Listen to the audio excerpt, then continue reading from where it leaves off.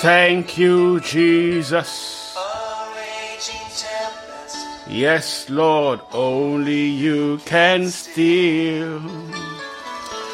Bradana fretondo koshishe pregedene le pradana danatalia sapradanataliandana. Father, thank you, Lord God, once again for a brand new day. Lord, I praise and bless your name this morning because you are a faithful God. I worship the beauty of your holiness. I worship you this morning as the King of Kings. Lord, as the great one who is sufficient, who is more than enough. I give you all the praise this morning. Be glorified forevermore in the mighty name of Jesus. I worship you, O Maker of heaven and earth.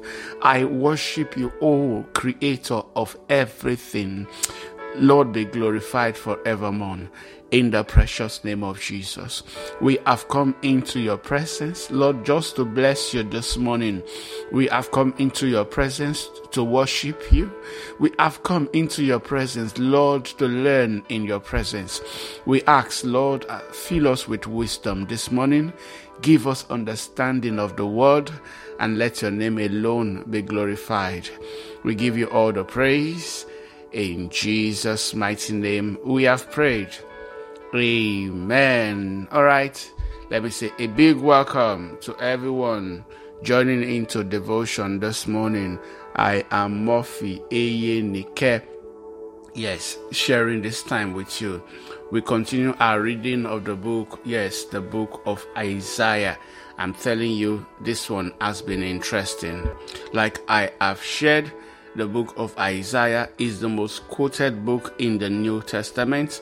Okay, so by the time you count Isaiah, you count Jeremiah, you count the book of Psalms, I'm telling you, that is literally almost everything. I'm telling you, most people who speak in the New Testament tend to reference, what Isaiah has said, what Jeremiah has said, or what David have said, and then they mix it up with, or it's joined to the new experience that they are going through. So in other words, understanding the book of Isaiah is the key to understanding the New Testament. It's the key, I'm telling you, to also understanding God. So very important. Please read this book. Spend time meditating here and ask God to give you understanding, and the Lord will bless you in the mighty name of Jesus. Yesterday we stopped on chapter 37. We intended to take up to 38, but we couldn't. So today we take chapters 38, 39, and 40. Chapters 38, we will see there Hezekiah's sickness and recovery. Okay, so I think one of the things that the book of Isaiah had is the poem that Hezekiah wrote after he recovered from his illness. So yes, we will see that bit. In chapter 39, we will see the Babylonian envoy come to visit Jerusalem and how Hezekiah will take them around. We already read about this story, but Isaiah will add a bit, and you will see the specific prophecies, that God, declares to Hezekiah at that time. And then we will ask ourselves, what was it? What was the problem with Hezekiah? We will ask ourselves how he could have had that prophecy and still be happy, And then finally in chapter 40, we'll see the special message that Isaiah gives the people of God to comfort them. And then Isaiah goes on this long trail of writing, a poem that I can only, I'm telling you, compare to what Moses or David himself had written. Isaiah was someone, I'm telling you, that had encountered God. All right, please get your Bibles. Let's read the book of Isaiah chapters 38, 39, and 40 this morning. Chapter 38. The Bible says at about that time, Hezekiah became deathly ill, and the prophet Isaiah, son of Amos, went to visit him. He gave the king this message: "This is what the Lord says." So one of the things I love most about reading the Bible from various translations, for those of us who came through the KJV and the New King James Version, that this, that very word is "thus says the Lord." Okay, and that's what we have come, to be used to, so that even when we want to prophesy, we will say "thus says the Lord," and that's fine. Okay. But "thus says the Lord" actually just means this is what the Lord says to you. It says, "Set your affairs in order, for you are going to die. You will not recover from this illness." So God tells him, God gives him a bad news. Okay, so this prophecy had come. It's a bad news, but it's a good news at the same time. Okay, and prophecies are very, very important, because this prophecy comes to tell him that, look, you are going to die, but at least you have the time to set your house in order. Yes, set your house in order. Reconcile yourself with your maker, and do the things that you needed to do. So at the same time, it was good news. It wasn't all bad news. It says you are going to die. You will not recover from this illness. So I say to someone this morning, okay, who think that God does not speak this way. There are people who think that when God speaks, okay, it should always be good. Yes, I'm telling you, God is a good God. Yes, the Bible clearly says it. But I'm telling you, God can give you instructions, telling you about things that are going to happen in the future, and I'm telling you, they could be challenging. They could be about danger. They could even be things that you will call bad. But remember that He is the maker of heaven and earth, the Alpha and Omega, the one who sees what we cannot see. Okay, so we must always be able to trust God. God tells Hezekiah, you are going to die. Okay, if it was during our own time, the prophet would have come and said, you are going to live. Because we don't want to say negative things. We will say that it's negative confession. No, this is not negative confession. It's a blessing. Hezekiah was going to have the opportunity to set his house in order. 2 says that when Hezekiah heard this, he turned his face to the wall and prayed to the Lord. Okay, so the prophet told him, I'm sure most likely he was on his bed, the prophet was brought into his room, and he gives him this message. This is what God is saying: you are going to die. Hezekiah heard this, he is disappointed, and he just turns around, okay, facing the wall, and talks to God. And I'm telling you, that is so wonderful for me. Okay, for a lot of people, like I have shared again and again, when we get bad news, when we are faced with challenges, when we've received the doctor's report, the first person we will turn to is to turn to a neighbor or turn to a loved one, and that is fine. I'm telling you, that is not bad. I'm not saying that is bad, but I'm telling you that as soon as possible, be able to bring God into the situation.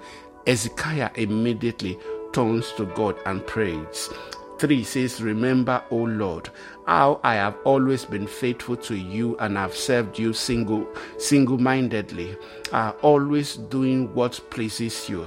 Then he broke down and wept bitterly. I'm telling you, he was weeping, and God, I'm telling you, changes his mind. Yes, God changes his mind. I know that there are those who say that God does not change his mind. Read your Bible very well. Be a Bible student. There are many times in the Bible when God changed his mind. Okay? God changed his mind. So God changes his mind. Then this message came to Isaiah from the Lord. Go back to Hezekiah and tell him, this is what the Lord, the God of your ancestor David says. I have heard your prayer and seen your tears. I will add 15 years to your life, and I will rescue you and this city from the king of Assyria. Yes, I will defend the city. Remember, God already had given his word that he was going to defend the city, but this was a different message, okay, coming to Hezekiah, personally, that look, I'm going to give you 15 extra years. So listen this morning, God can change his mind. Okay, don't stand there like some people do. Thus says the Lord. Okay, thus says the Lord. God said that 10 years ago, 20 years ago. Thus says the Lord. This is what God told me. Okay, I agree that was what God told you. What is God saying today? Answer that question. If you can tell me what God is saying to you today, please go on ahead and run with thus saith the Lord. But if you cannot tell me what God is saying to you today, for some people, I'm telling you, they are just running with the wrong instruction. So God tells him that I'm going to add 15 more years to your life, and I'm going to rescue you and defend the city. 7 says, and this is the sign from the Lord to prove that he will do as he promised. I will cause the sun's shadow to move 10 steps backward on the sundial of Ahaz. So the shadow on the sundial moved backward 10 steps. And of course, naturally, you know that should be impossible. Okay, that should literally be impossible. Okay, but God does it because he is the one who is able to do the impossible. Scripture says there is nothing impossible for him. So, but thinking back, okay, God gives him extra 15 years. Were these years of blessings? Were these years, would you say, okay, God changes his mind because Hezekiah asked him? Should God have changed his mind? Okay, because in these 15 years, actually, at this particular point, one of the reasons why Hezekiah was crying was because he was, at least, let me not say childless, he didn't have a son. Okay, he didn't have someone that was going to take his throne. So most likely one of his brothers or his uncle would have needed to become king. So I'm sure one of the reasons why Hezekiah was crying was that, Lord, I don't have a child yet. I don't have a son yet who will take my place. And he was crying, Lord, remember me for the things I have done. And so God gives him that 15 years. And in these 15 years, he would have this boy called Manasseh. Wow. What Manasseh did and accomplished. Hezekiah's bone, I'm telling you, will turn in the grave. They will literally turn in the grave. You remember I told you that Manasseh was the one who killed the prophet Isaiah. Yes, he sunned the old man. He cut him into two. Yes, and was, in my opinion, maybe one of the most terrible king of Israel. Yes, he repented, towards the end, but the mortal danger, the mortal things that he had committed, I'm telling you, God refused that. No, I will not forgive Jerusalem. I will not forgive Judah. Agreed though that God already prophesied, to Hezekiah, what we will see it in the next chapter of what was going to happen. Okay, but it didn't have to come as quickly as it did, or maybe come in the timing, it came. I'm telling you, you have seen it here. God does change his mind, especially when people change their ways. Okay, so we'll ask ourselves, was it a blessing or was it a curse? So let's take Hezekiah's poem that is in verse 9. It says, when Hezekiah was well again, he wrote this poem. I said, in the prime of my life, must I now enter the place of the dead? Am I to be robbed of the rest of my years? I said, never again will I see the Lord God while still in the land of the living. Never again will I see my friends or be with those who live in this world. My life has been blown away like a shepherd's tent in a storm. It has been cut short as when a weaver cuts cloth from a loom. Suddenly my life was over. I waited patiently all night, but I was torn apart as though by lions. Suddenly, my life was over. Delirious, I chattered like a swallow or or a crane, and then I mourned like a mourning dove. My eyes grew tired of looking to heaven for help. I am in trouble. Lord, help me. Okay, so it meant that obviously Hezekiah was praying through his sickness and asking God, for deliverance. He said, my eyes grew tired of looking to heaven for help. I am in trouble. Lord, help me. And remember, then the message came, you are going to die. So now you understand why he was crying. He says, but what could I say? For he himself sent this sickness. Now I will walk humbly throughout my years because of this anguish I have felt. Hezekiah, God did not send this sickness to you. Don't make that mistake. 16 says, Lord, your discipline is good, for it leads to life and health. You restore my health and allow me to live. Yes, this anguish was good for me, for you have rescued me from death and forgiven all my sickness. Hezekiah says that this anguish I have gone through, what is good for me or was good for me. Now, so I said, Hezekiah, don't make the mistake. It's not God who sent the sickness. God could have allowed it. God steps out of the way and the sickness came. It didn't come from God. So the sickness came to test him. The sickness literally came to tempt him. But Hezekiah said, whatever anguish I have gone through is good for me. And I'm telling you, big lessons for us also this morning.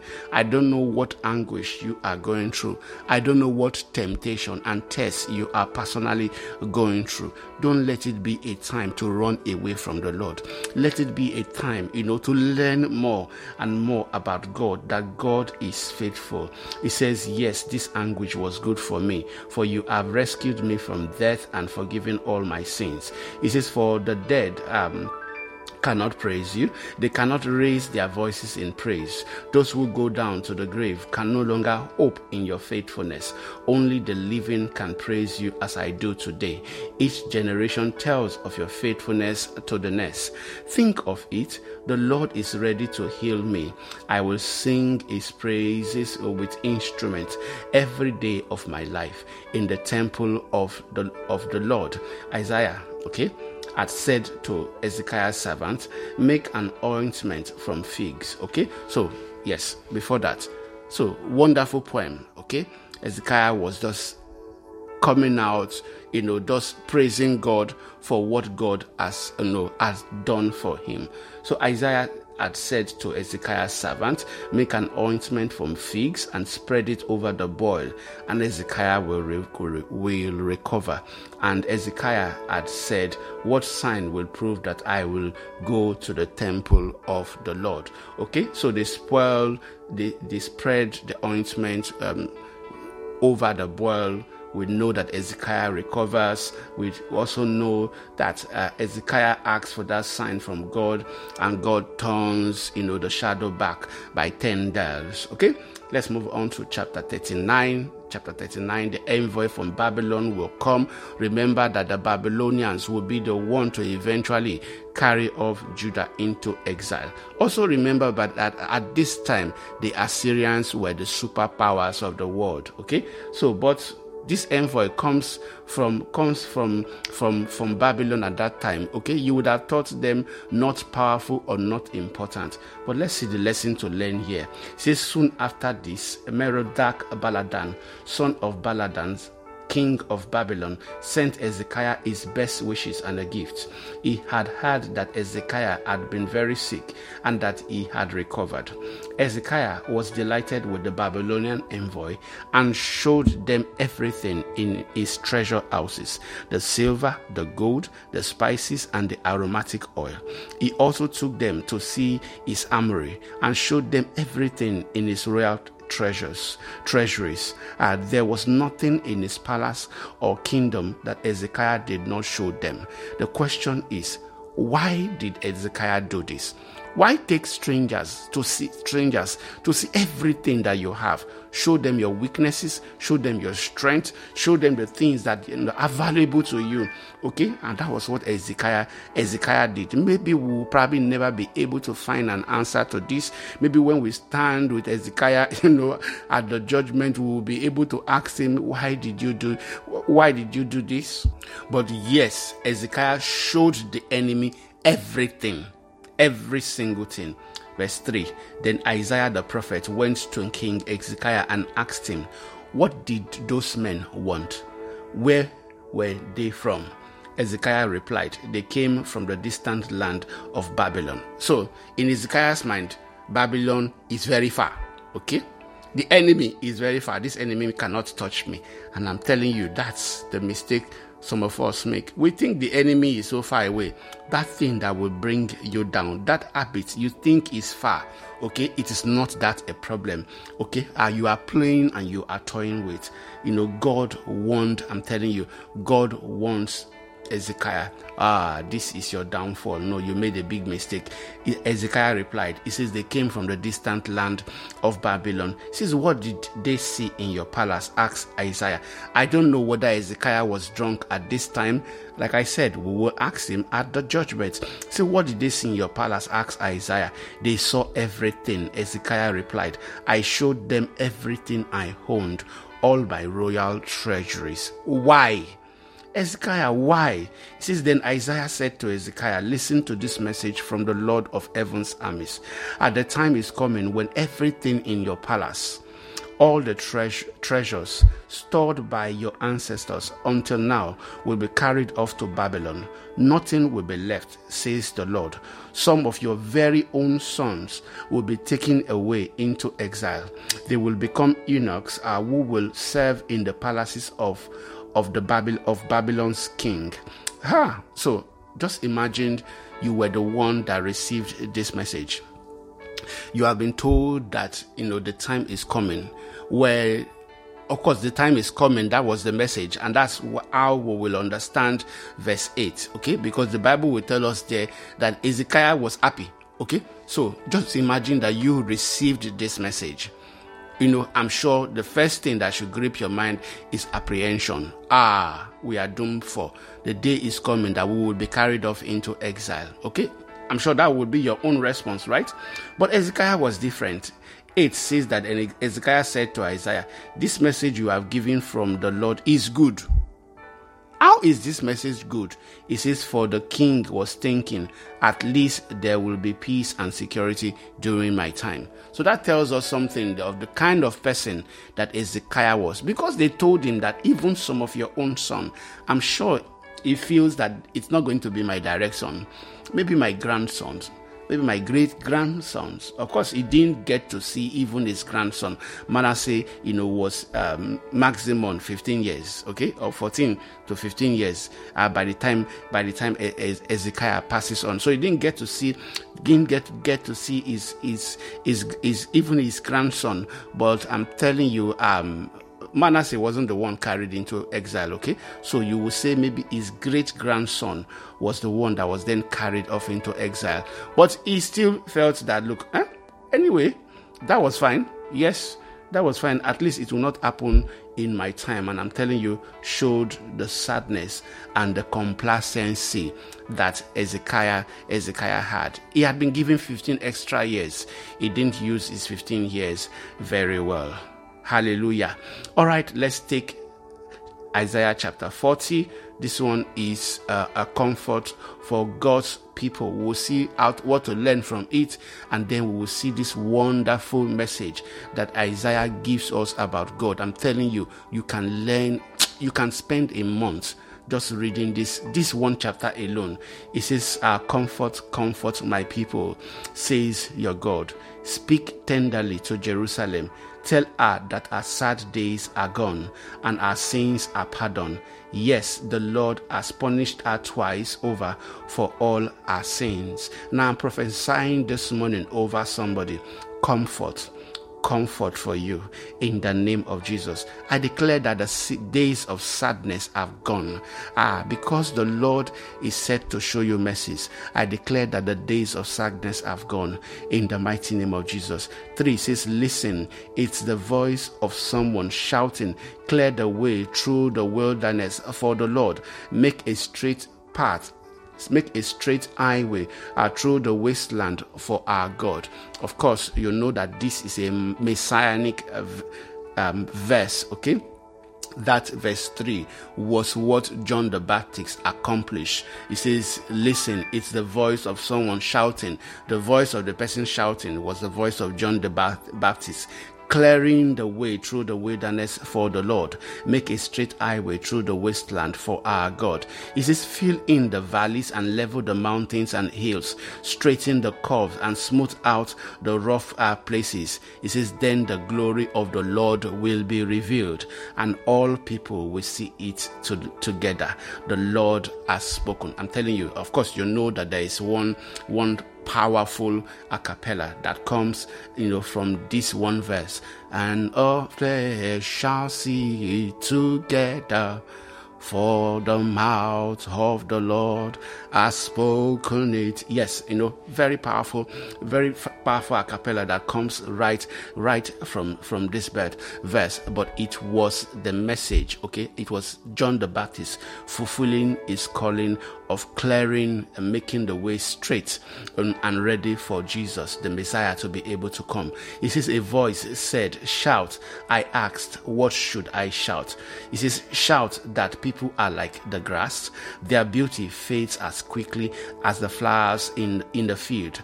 The grass withers and the flowers fade beneath the breath of the Lord. And so it is with people. The grass withers and the flower fades away, but the word of our God stands forever. So I'm telling you this morning, flower, okay, naturally, grass naturally withers, and that's what people are. People also wither. People give up strength. Okay, they give up in terms of, they can't just last forever. Only God is everlasting.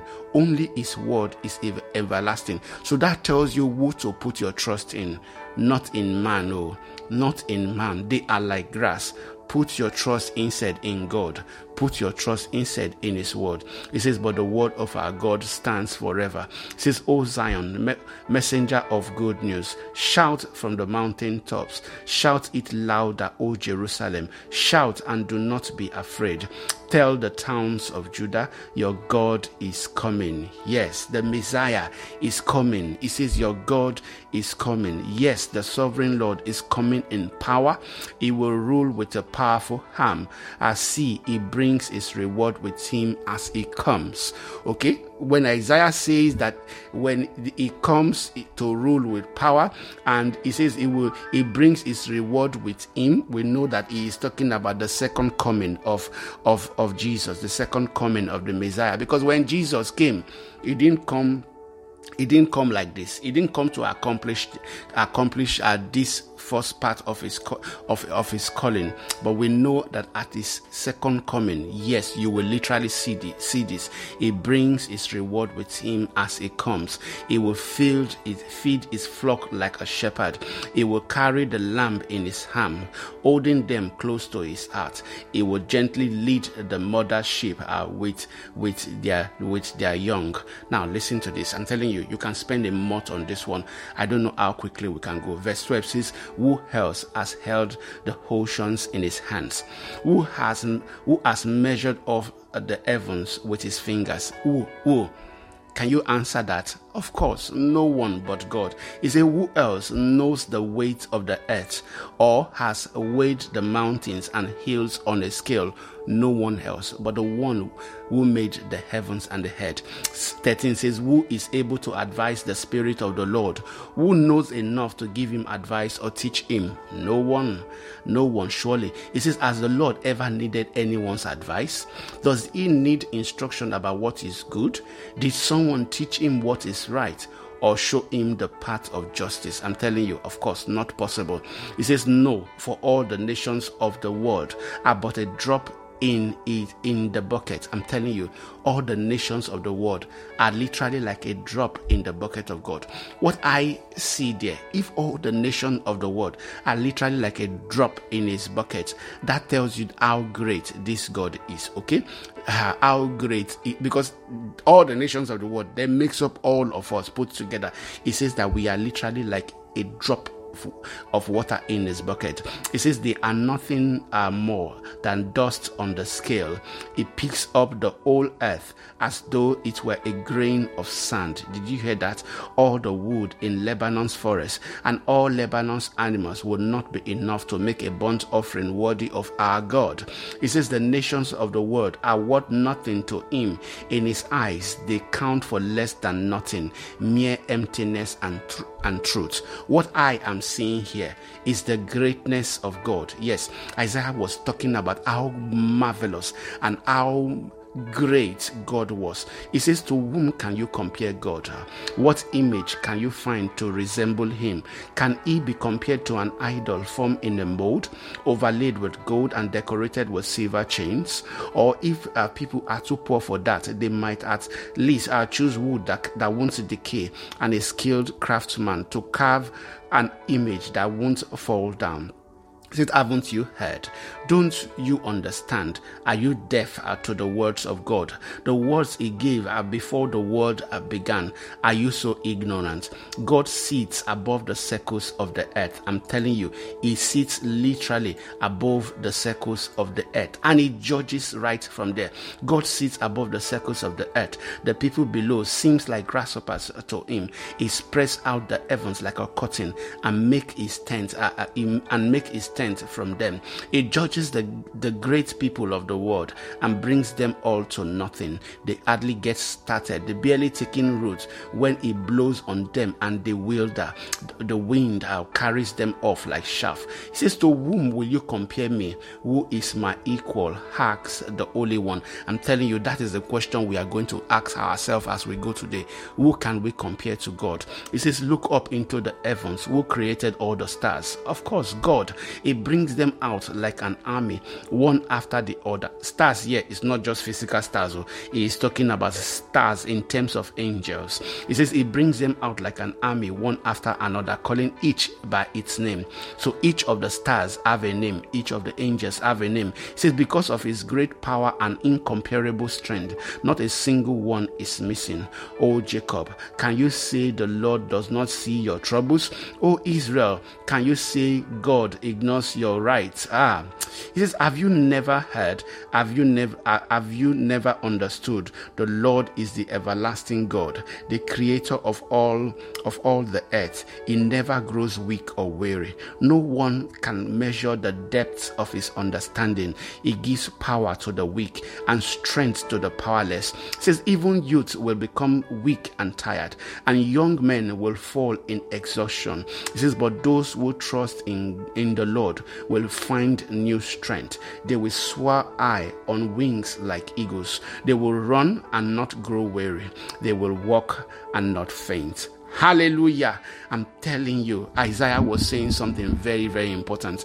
I know that what we focus on at the last part of this chapter will talk about how those who wait on God do not become weary. It says they will grow in strength, and that is very, very wonderful. But it comes from understanding who the person of God is. When you want to wait on someone, when you are waiting on somebody, you know how important. Okay, maybe that person is a dignitary, right? Yes. So Isaiah was is trying to tell us here, okay, we need to understand. God needs to give us a revelation of his person, of who he is. Who can we compare to him? And that's the question I'm asking someone this morning. There is no one you can compare to God. Okay, who can you compare to God? Will you compare him to a lecturer? Will you compare him to your father? Will you compare him to a king, to the head of a government, a president, or maybe who can you compare to God? He says all the nations are like a drop of water from his bucket, or is dust on his scale. I'm telling you, this God is great, and we can praise him this morning. So I want you to pray, Lord, give me a revelation of who you are, in the mighty name of Jesus. Lord, give me a revelation Open my eyes to who you are, Lord, so that I can wait on you, so that I can renew my strength in the mighty name of Jesus. Father, give us a revelation of who you are. Help us to understand that you are more than enough. Help us to understand that, Lord, there is nothing impossible for you to do. Help us to understand that you are Yahweh. We give you all the praise. We give you all the glory. In Jesus' mighty name we have prayed. Amen. All right. Thank you so much for listening today. God bless you. Enjoy your day.